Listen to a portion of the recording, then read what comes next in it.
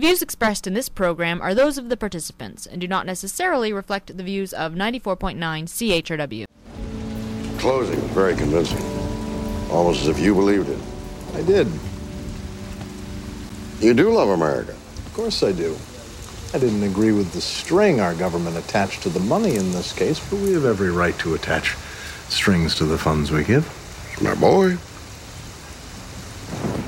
I'm your friend, Denny, but I'm not your boy. That's what troubles me, this notion that we have to take sides in this country now. You're either with us or against us, Republican or Democrat, red state or blue state. Can't believe I live in a blue state.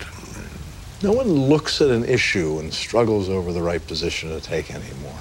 And yet our ability to reason is what makes us human. Lately, we seem so willing to forfeit that gift of reason in exchange for the good feeling of belonging to a group. We all just take the position of our team. I've certainly done it and hated myself for it. I've never heard you make so much sense. I make sense all the time. You just listen intermittently. Could be.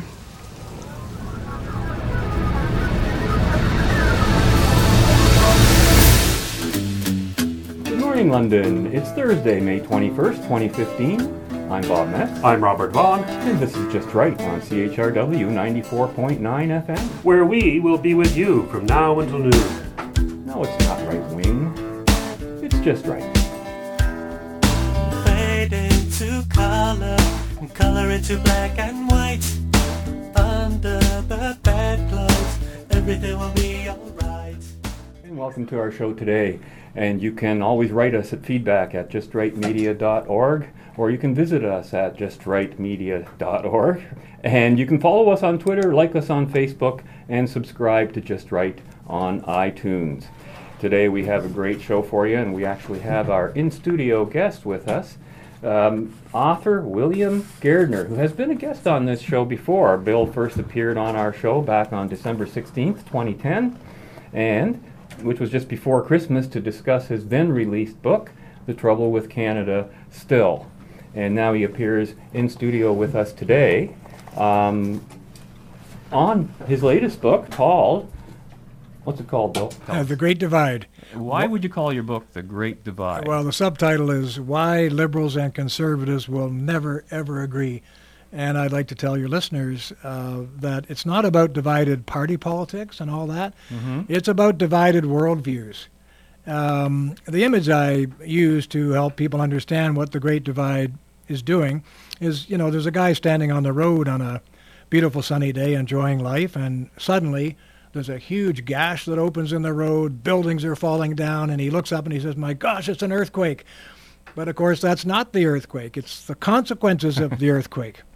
And my book is the same in the sense that it's not about surfaces or the political rubble at the surface. It's about the clash or the tension between the ideological forces that we can't see. And the book is trying to make those visible for the reader. Interesting. Now you're going to be appearing at the Best Western Lamplighter Inn this evening, I understand, between 7 and 9 p.m. Doors open at 6:30. You're going to be giving a talk, I take it? Yes, I'll be talking about the book and other matters, bit of a Q&A afterwards, that kind of thing, and also, of course, selling autographed copies of this book. Yes, which I understand people can get actually at a discount from the retail value. They can, yeah. So I guess if you buy a book at the event, you end up being paid $7 just for showing up. Is that right? Well, plus the autograph, 100 years from now, that'll multiply the price by 10. Now, it's interesting. So just an odd question to start off with. Bill, are you a man with a mission, or what would your mission be, or do you see that? You clearly have a history of expressing your concern with the cultural, political, and philosophic direction you see the West heading in, and The Great Divide seems to be your 12th book published since 1982. Is this a mission on your part? Is there a specific issue you've seen for a long time? Well, interesting question. I mean, looking back, I'd say yes. I often ask myself, I'm not a kid anymore, and I say, gee, how have I spent my life, this part of my life? And I would say, trying to express deep ideas. And, most people go through life and they see something and someone asks them, how does it work? And they give you kind of a level one response. Take the radio. Someone who says, how does the radio work? And level 1 response is, well, you just turn the dial. That's how the radio works. But level 2 response is different. You take the cover off. You check out all the wiring and the vacuum tubes or whatever it is they're using these days to make the radio, right? That's how the radio works. So the same can be applied to daily life, you know. We can give first-order responses, or we can really dig to get at the second-order responses and try to figure out what this is all about. So that's why I say the Great Divide is about what's beneath the surface. In a sense, it's about self-discovery. We live in a society in which people are having trouble articulating their true feelings and ideas about, for example, modern liberalism and conservatism. I mean, after all, the subtitle of this book is Why Liberals and Conservatives Will Never, Ever Agree. Some people say, hey, that's a pretty pessimistic subtitle. And I say, well, it's not pessimistic. It's provocative. It's trying to get people to sit up and say, why? Why will we not agree? Well, the book explains why through a whole bunch of issues, you know, where we discuss human nature, we discuss the topic of human reason, we discuss democracy, we discuss equality and all these kinds of things. And at the end of every chapter, there's a table where the reader can look at the table. It shows the modern liberal position. It shows the conservative position, exactly opposite to each other, all these positions. And the reader can find out where they stand. So there's kind of like a set of quizzes, which helps you figure out where you've been and where you're going. And I have to report it's been quite surprising and interesting for me to see some of my friends come back after reading it saying, oh boy, I didn't realize I was walking one way and talking another. When you look at a table like that, Bill, I have to ask the question, why would we even expect liberals and conservatives to agree? Why would we want them to agree? Well, that's actually an arresting question. It depends, I guess, what you're talking about when you say liberals and conservatives. My book is not about parties. You know, liberal and conservative parties can do all sorts of things from a policy point of view, which are not what you would think. For example, when Brian Mulroney was running the Conservative Party, he was trying to do all sorts of progressive things like national daycare programs, some kind of $4 or $5, $6 billion boondoggle, you know, to get the state to raise the country's children instead of, you know, emphasizing parental child rearing. And I actually wrote Mulroney a letter because I didn't like the liberal thing that he was trying to do as a conservative. You know what I said to him? I wrote in my letter, I said, and it hit the Globe and Mail for somehow someone leaked it. I said, you're too pink. If you don't get more blue, you won't see any more of my green. You know, and somehow that hit the newspapers and all sorts of things unfolded from that. But my point was simply that you can't rely on the party, on a conservative party, to always do conservative things, nor on a liberal party to do liberal things. That's understandable. But even with the labels, like often Robert and I might say, well, yeah, they should be disagreeing, but often we find ourselves saying that liberals and conservatives think too much alike. Well, that's because when you get a country like this, you know, where you have at least three parties contending for the great mass, the middle mass of the votes, they all try to hug the center. They try to keep themselves as different as possible from each other, but they can only win power by hugging the middle. That's why you see them all trying to do that. In a country like the U.S., where you have mostly Democrats and Republicans, that the country's basically red and blue states, that's how it's divided, they try to be as different from each other as possible. Hugging the middle is not what it's all about, like it is here, you know. Anyway, that's the way I see it. But again, to underline for your readers, I don't want to mislead them. This book is about something deeper than the political rubble at the surface. It's about the ideological conflicts and clashes below the surface that we need to understand. For example, modern liberals and conservatives. I say modern liberals because they're very different from classical liberals, and let's talk about that, about what happened to our original liberalism in a moment. But take a concept like human nature, you know, just one of the 8 themes in the book, which we read before we get to the 3 social issues at the end, which was where I try to pull it all together. On human nature, for example, the typical modern liberal will say that human nature is malleable. It's extremely malleable. In fact, liberal teachers call themselves change agents because they're trying to perfect society through education. The only way they can rationalize that is by saying that human nature is malleable. And therefore, we can somehow construct the perfect society here on Earth. The conservative typically says, no, Human nature is not malleable. We're imperfect by nature. Because human beings are not perfectible, therefore society is not perfectible. And most important of all, government can never be perfected. And this is what explains the conservative, I'm talking about again political philosophy, the conservative suspicion of all government, is that it cannot be perfected. So please, you liberals, stop trying to talk to me about how we're going to create the kingdom of heaven on earth, because it can't be done. So to finish this ideological divide here, the typical liberal will say we have to change human nature through policy and law. The typical conservative will say, no, human nature doesn't change. It's permanent and universal in its most basic respects. We have to adapt the laws and policies to human nature. Now, that's a very different view of how to run a country, and that's why I say they will never agree. One of the problems I discovered with the terms liberal, conservative, and even a lot of the other labels for political party beliefs is that they are, if you look in a dictionary, they're all adjectives. Yeah. They're not nouns. So the next question I ask is, a liberal what? A conservative what? And without the noun, aren't the words rather meaningless unless they're applied to something? And I was just wondering if there is some absolute definition or some more objective definition of what you would call a liberal and what you would call a conservative. And I know you could go on for hours because that's what we talk about on this show all the time. And we're always arguing over labels because people use them differently. And isn't that part of the confusion and part of the problem?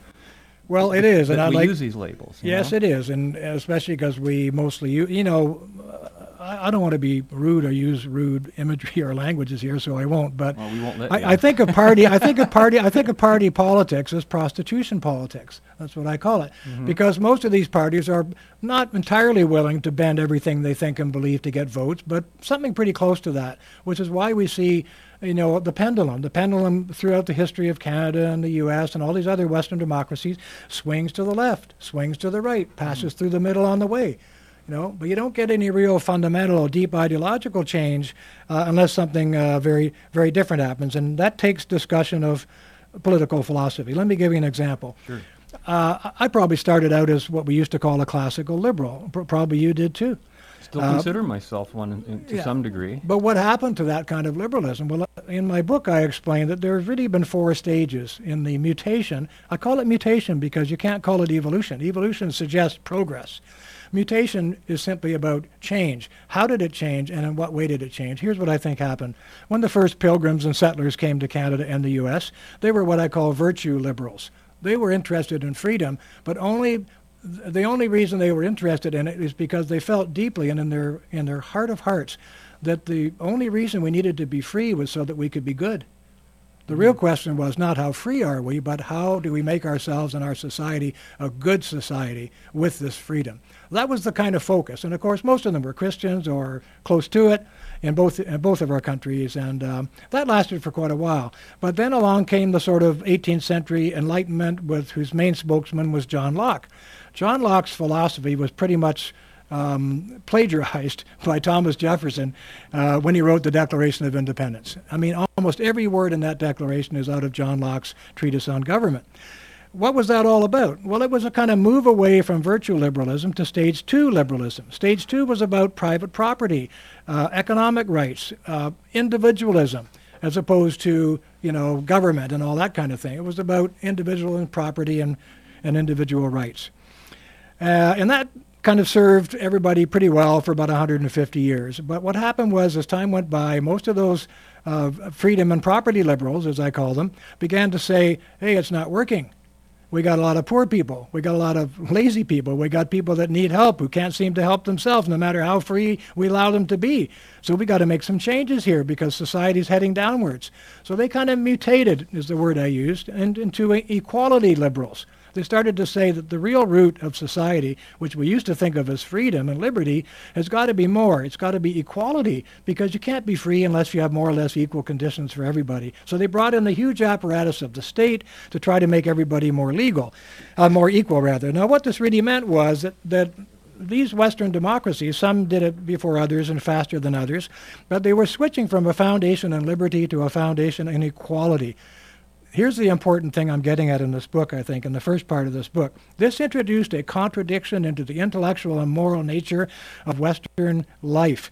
Why? Because you can't have a society rooted in freedom and equality of the forced equality type.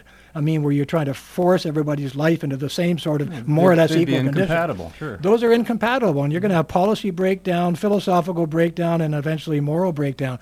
So how was this contradiction to be resolved? Where would we go after stage 3, which is equality liberalism? Well, the only place we could go, and I think it was very clever and almost unconscious, was that all the Western democracies resolved this contradiction by splitting the body politic in two.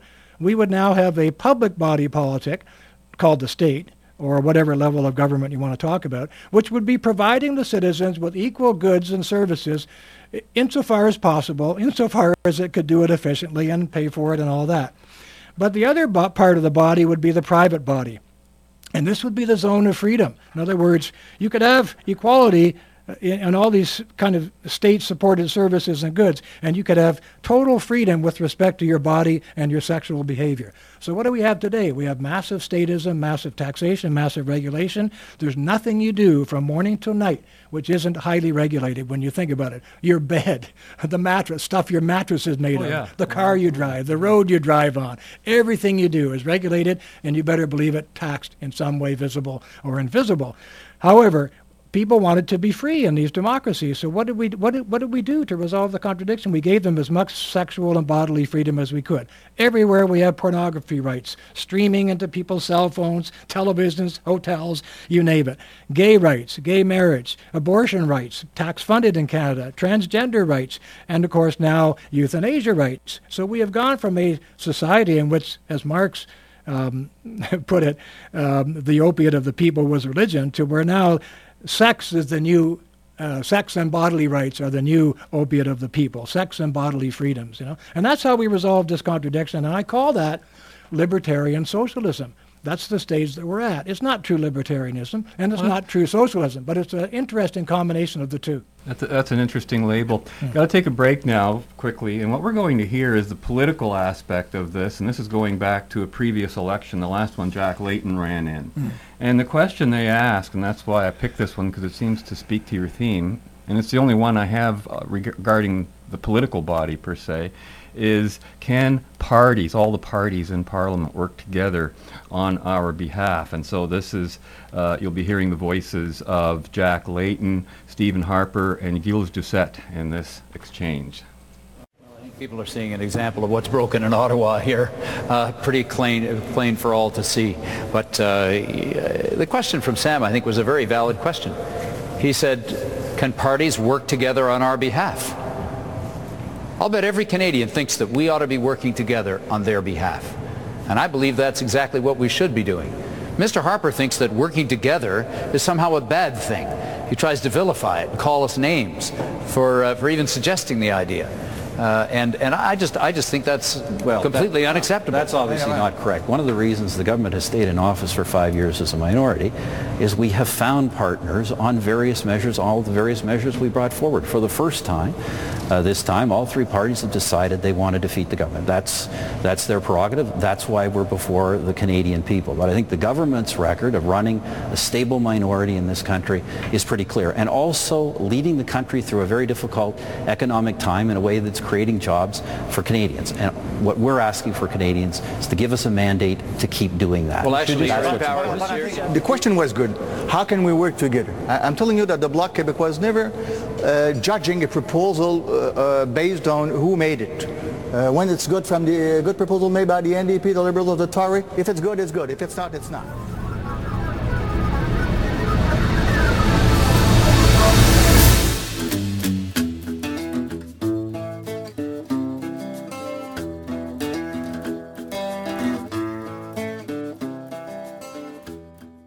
So it is the case that either you have a Ronald Reagan in place fighting for American principles, and Ronald Reagans don't come along that often, or even a Republican and temperamentally conservative president such as George H.W. Bush will come under such cultural and political pressures that the drift to the left, Oh, the yes. that will continue.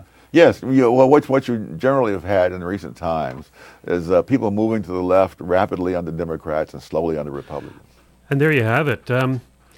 Red and blue states, Republicans and liberals and conservatives. And my question... Remember, they're the opposite in the States. That's true, In yeah. the Red States, over red here is conservative, yeah. Left wing here. My question to you, Bill, is this, and you already touched on it, how one side of the aisle, let's take the conservatives, say one thing, but when they get into power, they are extremely the other, usually liberal. And I'll give you a few examples, even in this province. It was progressive conservative government, brought in OHIP, progressive conservative government, brought in the income tax, progressive conservative government, raised the sales tax, started the sales tax, raised it, I think it was 7 out of the 8 times it's been raised by conservative governments. And on the other side of the coin, you have liberals acting like conservatives. For example, Paul Martin federally had some of the, ran a very tight fiscal ship. How do you pin down a liberal and a conservative when they say one thing, mean another, do another? Good question. I guess it's a complex reality.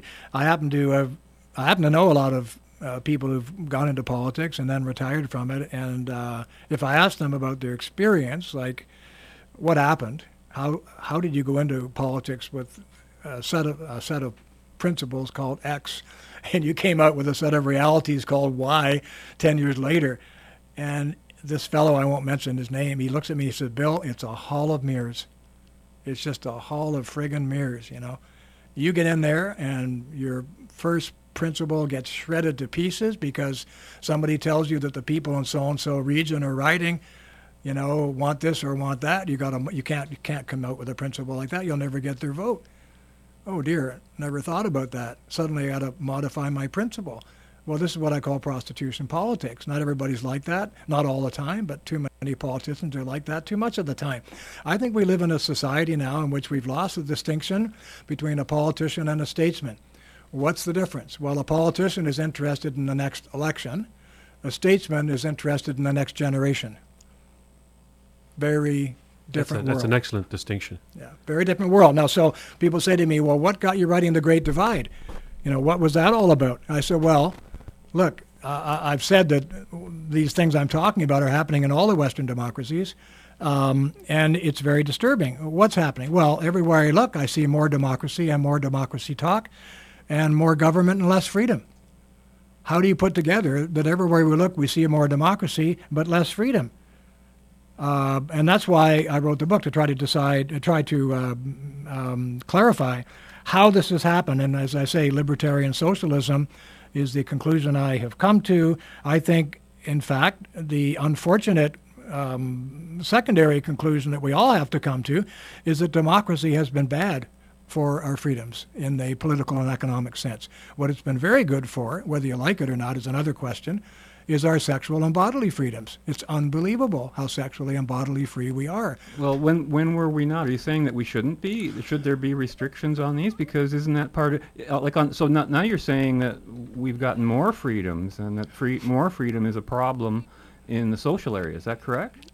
I'm saying that, well, look, let's just look at some of the differences between, and one of the first tables in the book tries to illustrate the difference between, say, the 1950s or 60s and today. Mm-hmm. I can just give you some examples, and we can get into the sex and bodily side of it if you want right after that. For example, in the 1960s, think of the concept of the self in the 1960s. It had to do with self-discipline and self-reliance. And what is it today? Today it's generally about self-gratification and self-expression. Everywhere we go. I'm driving here from Toronto today.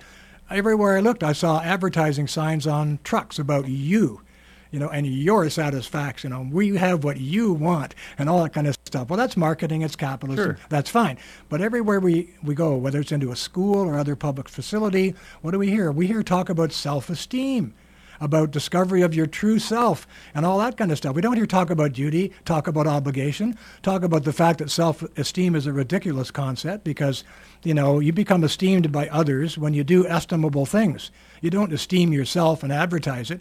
That's a lack of humility. Humility is the first virtue. Without humility, you can't see any of the other virtues properly because you're too darn self-important. Well, I think, we used to live in a we world, all right? Well, take the letter W and turn it upside down and you've got today. We live in a me world, and there's a huge difference between those two worlds. It's only 50 years apart. Take the question of liberty and equality. We used to talk about liberty under the law. That was a starting line. And all the settlers who came to Canada and America, what did they want to do? They wanted to escape the oppressions and discriminations of the old world, particularly the religious discriminations, and they wanted to get everybody to the same starting line. Let's get them all to the same starting line. And then because we are free by nature, people will end up where they're going to end up. But now the focus is not on liberty under law or the starting line. It's on equality for everyone and the finish line. We feel badly if someone doesn't get to the same finish line that we do, so we start compensating with all sorts of things, from welfare programs to affirmative action to Lord knows what, right? To equalize everybody at the finish line. Again, all of those programs are supported by all of the other political parties that I know of, and to some degree, I would say at least the NDP and the Liberals would be certainly open to the freedom aspects of the sexuality issue, although going way to the extreme, as we're finding with Wynne, with the changing of the words of consent. Yeah. But are you saying then that to be a conservative, what does that mean? In terms of say pornography, for example, would it be better for society to ban pornography? Because I'm not going to tell you my view right now. I'm going to tell you that the book outlines the conservative view and the modern liberal view. The modern liberal will say that it's about choice. The foundation of his ideology is that choice is primary above all. The conservative says disagree. Choice is a fine thing. We're all free by nature. But the common good is what matters, and diminishing the importance of marriage, making sex free and easy for everybody, right down into who knows what age in the schools, which is what we see everybody struggling with today. This is a problem, and it does not conduce to the common good. What kind of society do we have when 200-pound guys are buying a case of beer to watch pornography together on a Saturday night instead of learning about courtship and how to prepare for marriage and the duties of fatherhood, and raising of children? We're heading in all kinds of strange directions here, and nobody's talking about it. When you and I were young, well, we talk about it on this show all the time. Well, in the country, nobody's talking. No, yeah, but in the country, nobody's talking about it. That kind of thing happened to Canada without anybody's specific approval or discussion. Now, you can say you like it or you don't like it. I'm just saying it's pretty odd to find a country which is completely saturated with the most hardcore pornography, for example. And I'm not getting on a hobby horse here. I'm just explaining the conservatives' view as it comes through in this book in contrast to the liberal view. The liberal view is that it's a right. It's a right because I'm an individual who has free choice and I have a right to exercise that choice. But one of those views has to be true. They can't both be true. Well, and one of them has to be true. And it seems to me that freedom always should win out. If the goal is freedom, then certainly having the right to choose these things is essential. Whether one chooses them or not, and then is either held responsible for the consequences of their choices, that's, I think, part of what you're trying to define as the problem. People make a lot of bad choices in life, and then we have to bail them out. Well, again, right? Don't confuse the book with me. No, the I book gives understand. both points of view, the Understood. liberal and conservative viewpoint, But it would seem to me that the purpose of defining these terms is to help people, like you say, you wanted to start a conversation, right? You want to get people seeing a way out of this mess. Yeah. And in order to do that, we have to be clear about what are the right things to do. And it seems to me that in some ways the left is moving towards freedom on some social issues, whereas the right generally has always been opposed to freedom on social issues, on certain issues, and the reverse with economics. I think there's some truth in that. Certainly, it's a broad truth, not a specific one, perhaps. But I think the response to that from the conservative side would be something like this: freedom is not a good in itself. First of all, and this book has a chapter on freedom, by the way, and in it I discuss what I call the 6 kinds of freedom. Now, what do you mean 6 kinds of freedom? Well, if you read it... Well, before you get into that, let's take our bottom of the hour break, and we'll get into the 6 kinds of freedoms when we come back from this. Yeah. What we're hearing now is from an old All in the Family episode where actually that was possibly the most personally political show to hit North America when it came out in the 70s, and we'll hear why when we listen into this. My nerves are bad enough already reading this paper here. These headlines that put you away. Look at this. Unemployment at 7-year high. Rise of strikes expected here. No end to inflation seen. Nixon predicts great year. Where'd you say that? You mean he didn't say that today? Ain't you got nothing better to do than ridicule your own president? You gotta admit, he does lend himself to it. Watch it, huh? Watch it. Oh, come on, Daddy. The president is the administration, and lots of people are criticizing the administration today. Well, not in this house, they don't, because in this house it's my country, right or wrong. Yeah, but Archie, that's outmoded thinking. It doesn't work. In today's society, if something doesn't work, you throw it out. Well, you don't work. Maybe we better throw you out. You want to throw somebody out, why don't you start with your buddy Nixon, huh? I mean, it wasn't me who started that unemployment rate going up or the inflation. And Mr. Nixon didn't start them things either. You take inflation. Inflation is directly connected to your wage price index. The president's got nothing to do with it. Because his wage is fixed by Congress. And so is his price. That'll teach you to argue economics with Daddy. He nailed me good that time.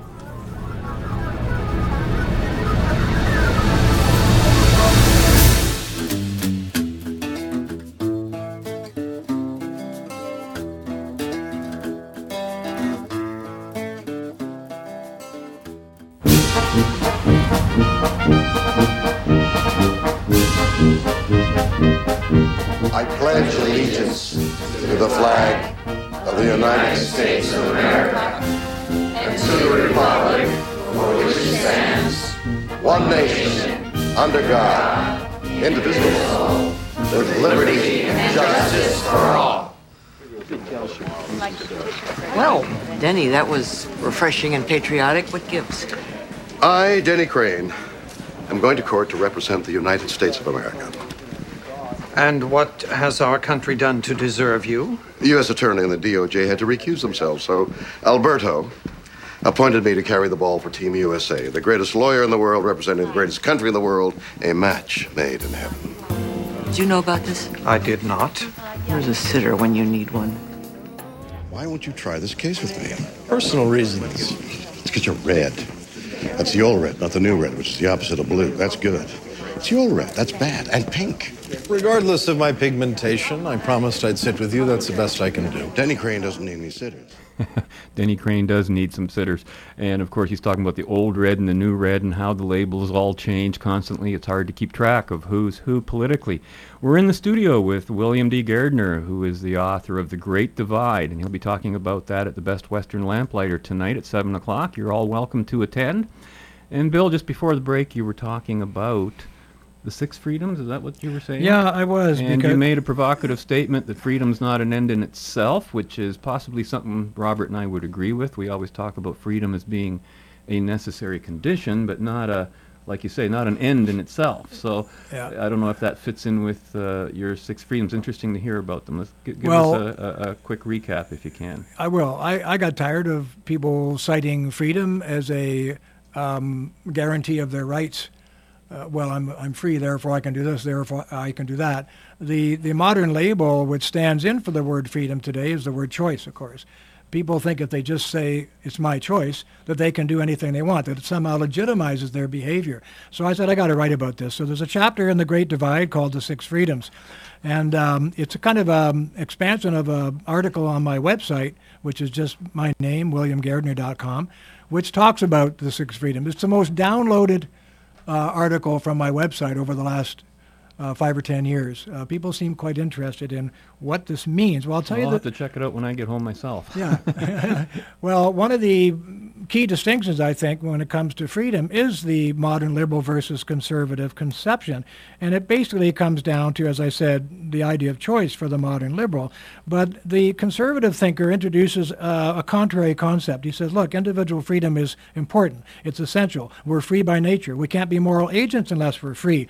But we're also naturally social beings. We're social beings by nature.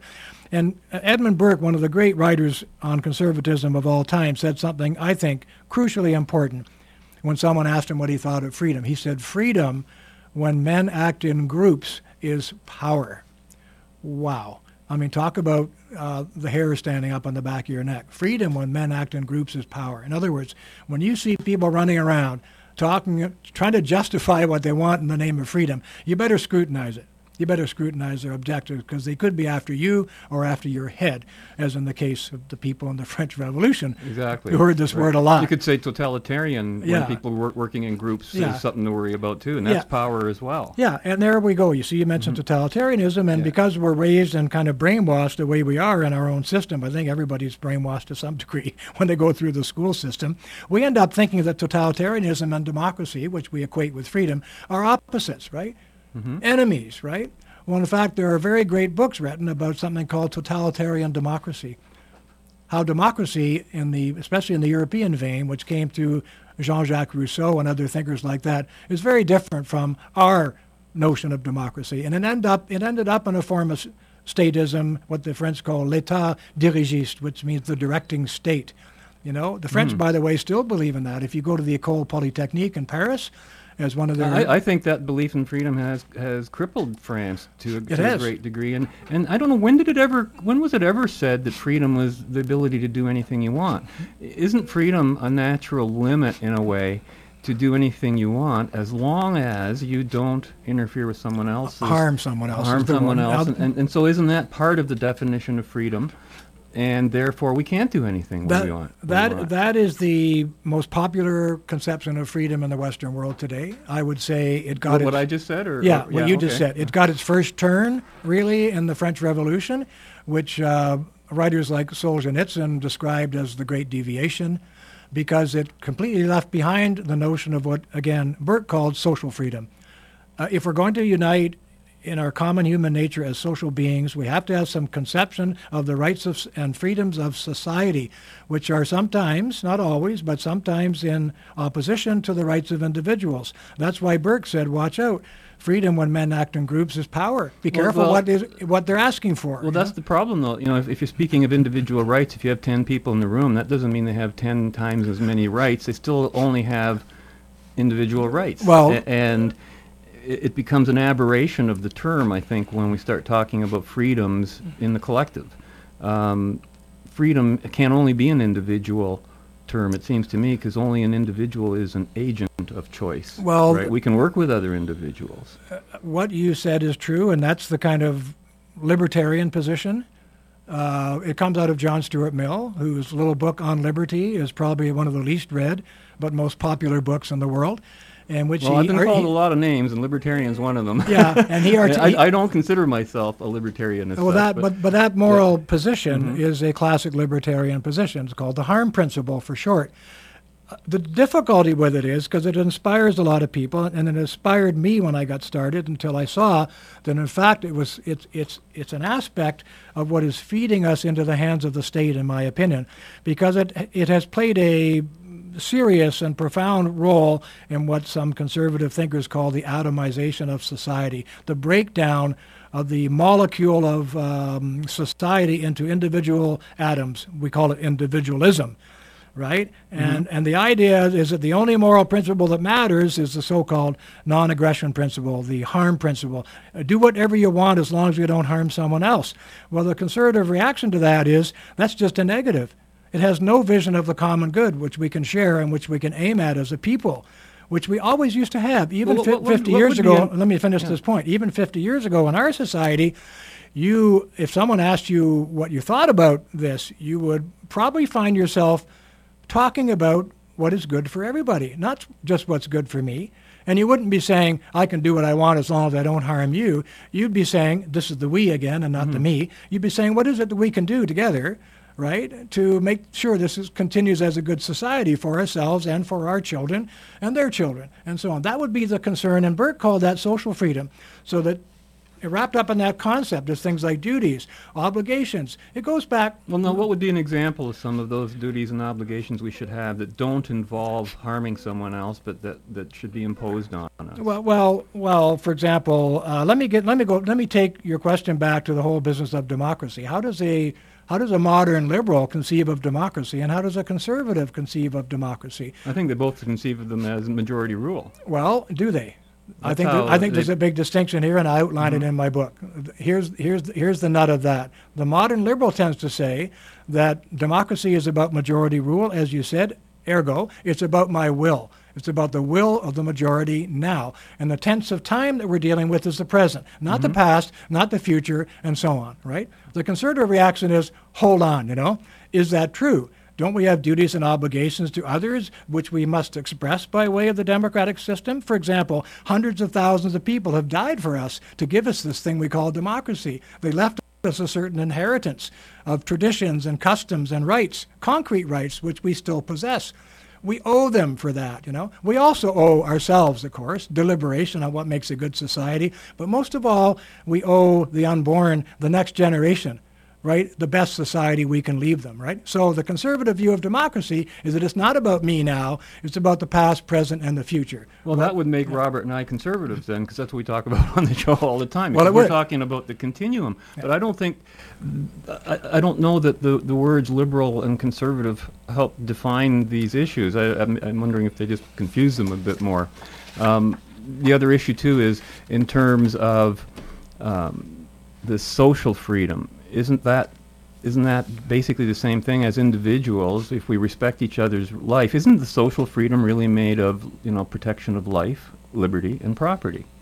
And not literally them, but the rights to life and the right to liberty and the right to property. Well, here again, you have to talk about the concept of rights. It's the chapter that I wanted to put in this book, but I didn't have time to. If it goes to a reprint in the future, I'll put a chapter on rights, because there's a huge distinction here between the modern liberal conception of rights and the conservative conception of rights.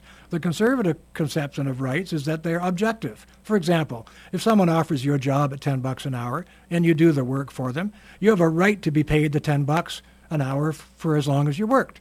That's an objective right. That's different from you walking around without a job saying, hey, someone's got to pay me $10. I'm here, I'm ready to work for $10. That's a subjective right. Okay, you're offering your labor for $10, but you have no right to $10 an hour, right? There's a difference between an objective and a subjective right. You do have the right to offer the labor. Of course you do. And everyone and because the other person has an equal right, they have a right to reject it or accept it. They do. So there's no conflict there. Well, it's just an example of someone having a notion that rights are inherent as abstract concepts in their heads, and that they have a right to make claims upon society. That is true in some cases, but the conservative view of the right is quite different. It's that rights are objective, and they're inherited, and they're created for us by those who preceded us. For example, the right to habeas corpus took a long time to put together and to make it into a concrete right, which is established in our society in every court in the land, in every law book in the land, and that's the only reason you have it. It's not because it's inherent in you, like some kind of entrail that you can pull out and show to the world.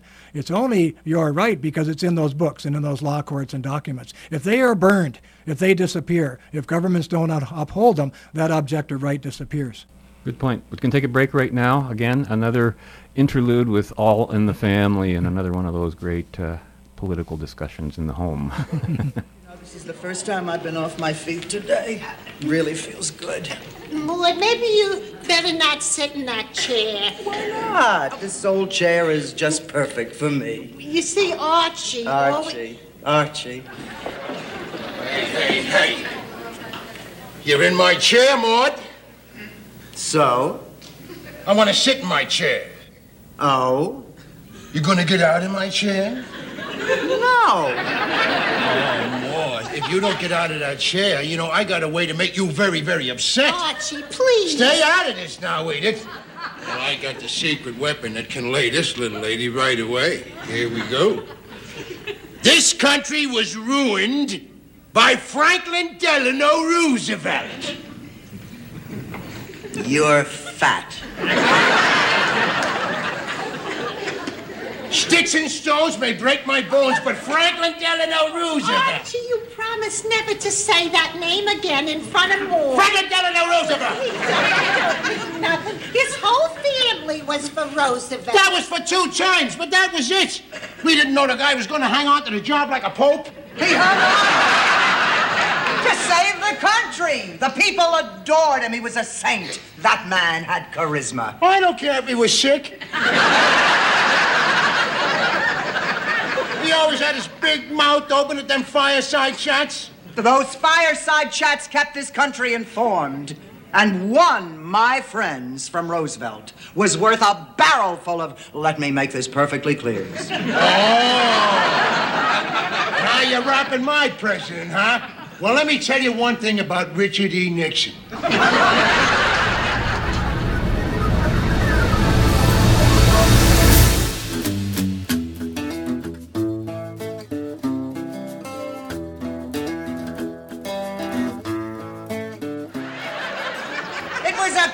Of civil rights or civil war? We got civil war, Maud. We got rioting in the streets. Because of poverty and unemployment. No, because of Franklin Delano Roosevelt, the first creeping socialist. He brought the country back from the Depression. And dumped us right to the middle of World War II. Which he won as our commander-in-chief. No, that's a lie. General MacArthur won that war. And Roosevelt fired him first. That was Truman. Under secret sealed orders from FDR. Oh, come on. That's a fact, Maud. Just like that other fact. That he sold us out to Joe Stalin at Gibraltar. They met at Yalta. He sold us out there, too. He handed all of Europe over to the Ruskies on a silver platter. I don't want to argue with you no more, Maud. And I got my chair back.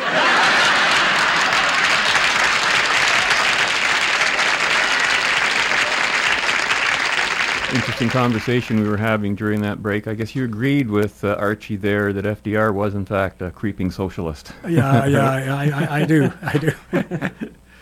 Now, well, just before the break, did we interrupt you on a point there? That you wanted to finish, or are you okay? No, I'm okay. I think I want to finish maybe the discussion of freedom by saying that for the conservative-minded person, as distinct from the modern liberal, freedom is guaranteed by restraint.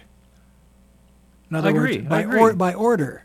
Mm-hmm. I remember speaking to a libertarian at a conference 3 weeks ago, and at a conference where one of the themes was freedom and order. And she said, "What's this order stuff all about?" This woman was a criminal lawyer. And I said, "Well, what's the criminal code all about?" I mean, if that isn't about restraint and order and how to guarantee the good society, I don't know what is, and I don't think your freedom would mean a darn thing if you didn't have those restraints, you see. So this is a difference in the focus between the liberal and the conservative. The liberal tends to think mostly about individual choice and liberty in an unrestrained way. Well, that's interesting because... And the conservative tends to go the other way and say, look, I agree those things are important, but outside a context of adequate restraint and law and order, they don't mean anything. Well, how would you explain then the fact that so many libertarians of late have been attracted to the conservative movement, which seems to be the opposite of them?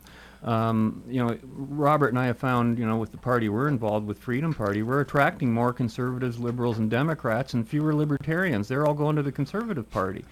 How is that starting to happen? Well, and even Harper's been called a libertarian from time to time, which makes us kind of smile because we don't believe that. But Well, I think and we see this in groups where I speak, which advertise themselves as conservative groups. We see the full mix. We see the so-called social conservative, we see the fiscal conservative, and we see the libertarian, and we see the classical liberal.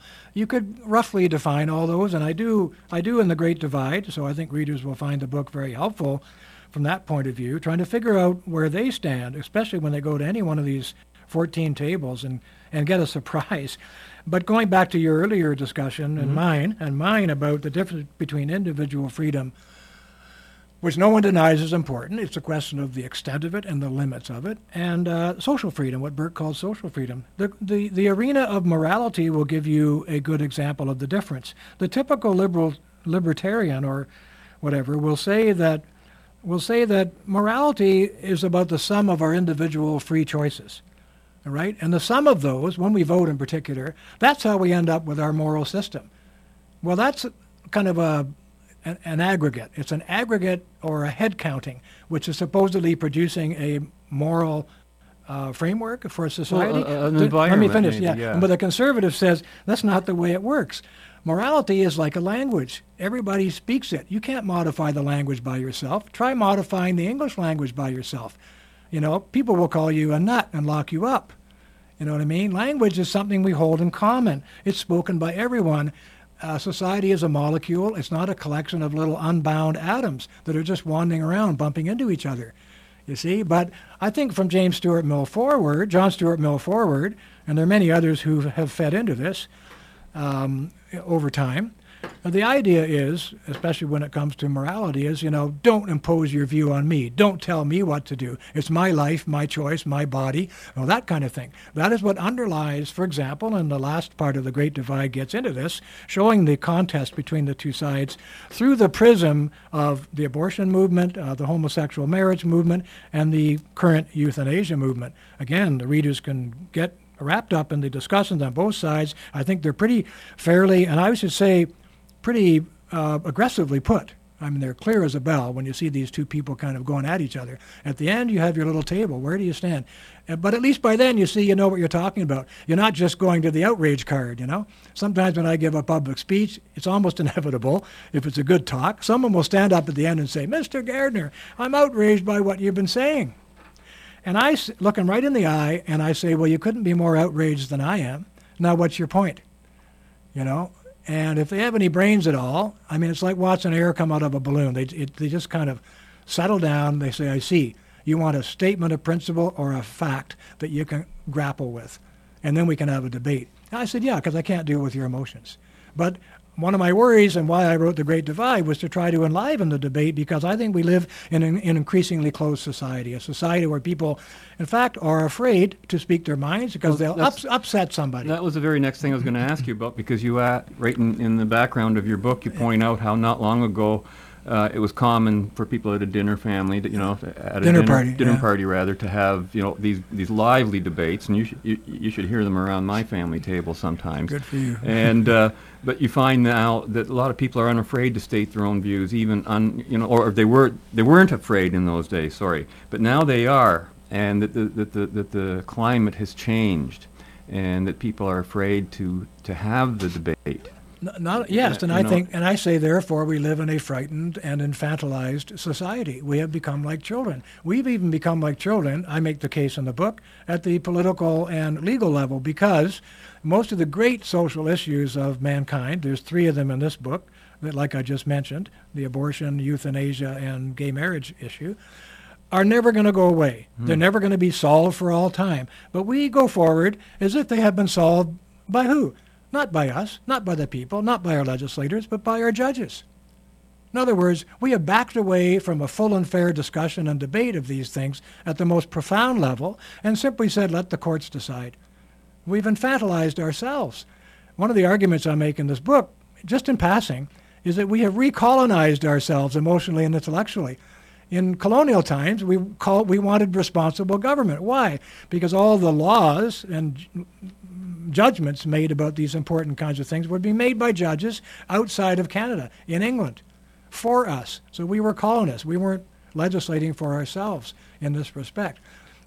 We got that right. We got responsible government. We started making our own laws about these very kinds of things. And now we're back where we were. We're bumping all up to the Supreme Court again, mostly because of the advent of the Charter, so-called Charter of Rights and Freedoms. Subtext, subnote, no mention of duties or obligations in that entire document. And instead of having legislators who act like statesmen concerned about the next generation, we have politicians only concerned about the next election who simply refuse to debate these things in a meaningful way. And they just say, ask the court. The court makes the decision, so we become colonized again. Well, that's been an ongoing debate for sure. We've only got a couple minutes left, and I had to ask you this question, which sort of speaks to your theme, but I don't know if it's coming out of left field, pardon the pun, but with your focus on the Great Divide and on North America, do you see another Great Divide on the horizon, namely between Canada and the United States generally? Because many have perceived Obama as being indifferent or hostile to Canada, while others say that Canada's increasing involvement in world military affairs has brought the countries closer together.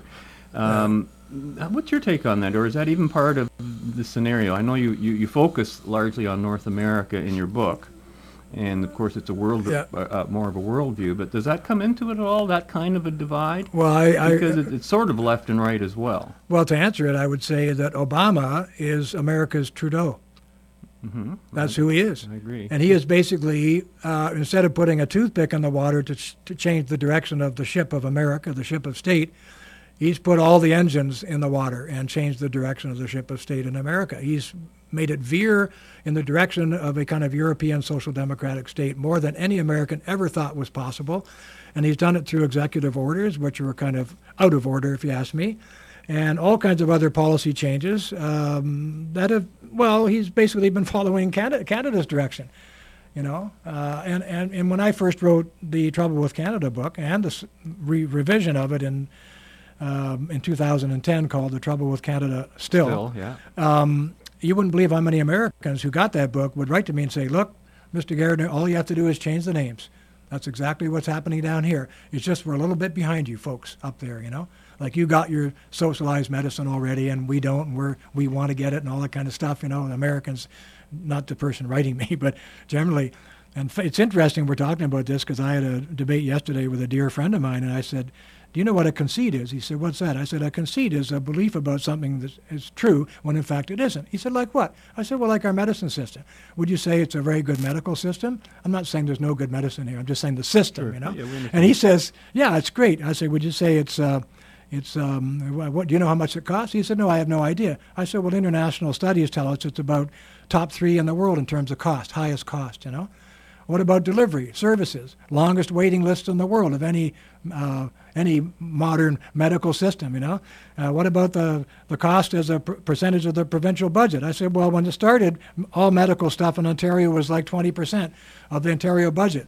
TD financial analysts tell us that by 2050, it's going to consume the entire budget of the whole province of Ontario. Obviously, this is not what we think it is. Something's going to change. Well, you know, we have all sorts of conceits about all sorts of things, and one of the things I try to do in books like The Great Divide is to get below the surface level of these things and show people what's really going on beneath the surface. Well, that's certainly something that's needed. And I can't believe it. See, I told you how fast that hour would go by. Make sure you catch Bill Gardner tonight at the Best Western Lamplighter. You can hear him talking about The Great Divide. Get your own autographed copy. And we've got to go for today. One another week gone, Robert. Join us again next week on our Journey in the Right Direction. Until then, be right, do right, act right, stay right, and be right back here. We'll see ya. Fade into color and color into black and white. Under the bedclothes, everything will be alright.